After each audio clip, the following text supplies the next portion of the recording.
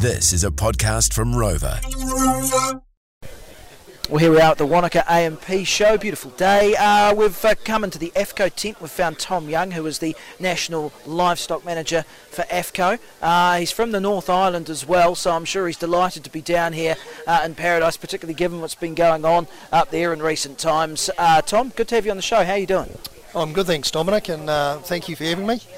It's nice to come down from the North Island. I live between Napier and Hastings, so I've seen some pretty torrid times in the last 3 or 4 weeks. Some people in some distress. Not only farmers, but people have lost. Joe average have lost houses. We've seen people lose whole crops, horticultural crops, vineyards, apples. So the East Coast is under a lot of stress. So it's actually quite nice to get down here and see a group of happy people and a nice fine day. Yeah, but not to obviously don't want to make light of what's gone up there, because as you say, this is going to take a long time to recover for a lot of people affected, right?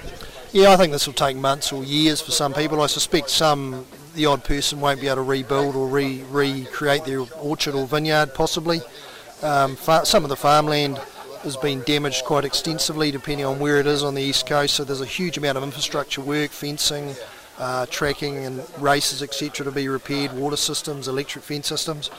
So yeah, it's not counting the infrastructure. The general roading infrastructure around that East Coast has been damaged severely. So, farmers getting access to and from their properties, the ability to get truck and trailer units in and out of properties is quite constrained at this point in time, and I think it'll take a long time to get right.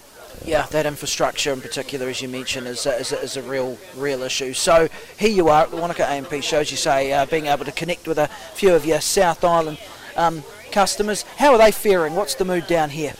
Oh, well, I think it's they've probably had their own challenges with drought down here, so it's been a tale of two halves. So we've seen the North Island hasn't stopped raining with tropical storms coming and going, and down here we just haven't had enough rain, so it's sort of all switched around.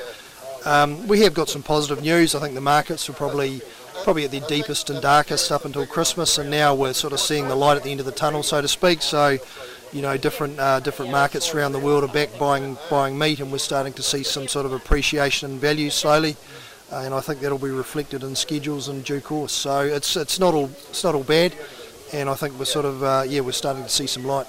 Yeah, that's interesting you mentioned that, because I have seen some numbers that have come out in the last few weeks talking about those December, particularly for red meat, and the December numbers, and I did look at those and go, because usually I'm used to seeing the red meat sector usually sending stuff out going record month, record quarter, etc., but you're right, that tapered off toward the back end of 2022. Yeah, it did, and we had probably, China was out of the market. They had COVID restrictions and lockdowns, and they didn't buy a lot of meat for 6 months, to be honest. And of course, a lot of that meat has to be offered somewhere else in the world, which depresses prices, and everyone was struggling, or is still struggling with inflationary pressure, and notwithstanding the war between Ukraine and Russia. So there's a few issues globally, but China's back buying product. The US is back buying product. US went through a drought, got a long way through some of their cattle numbers, so they are rebuilding stock now, which is good for the New Zealand farmer. They chase the meat over here again. UK is back looking for a little bit of meat, so is Europe. So yeah, things are certainly probably on the bounce, to be fair. Yeah, that's good to hear. What about locally in terms of factory capacity and things like that at the moment? Because obviously we've had the North Island situation. I know a couple of plants were out of action there for a while. There's always supply chains and all these. There's always challenges in that particular industry when it comes to the processing. Where are we at the moment with that? So the factories are about as full as they can probably be going into next week. We're probably in a better position, we are in a better position than where we were last year. So last year we were at probably our deepest and darkest in terms of volume of available workforce. So, we're probably up 400, 500, 600 staff on where we were last year across the group, which actually makes a big difference in terms of throughput, how fast you can run your plants. Certainly seen an improvement in the South Island.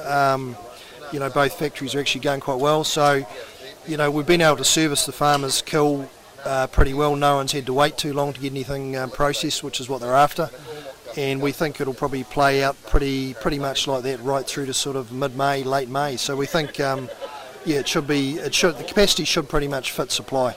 Well, that is a good positive note to finish things on. Tom Young, National Livestock Manager for AFCO. We can smell that meat that's cooking over there, man. I tell you what, I'm going to be tucking into a bit of that soon. But lovely to have you on the program. Appreciate it. Thanks, Dominic, and you're more than welcome to have some lunch.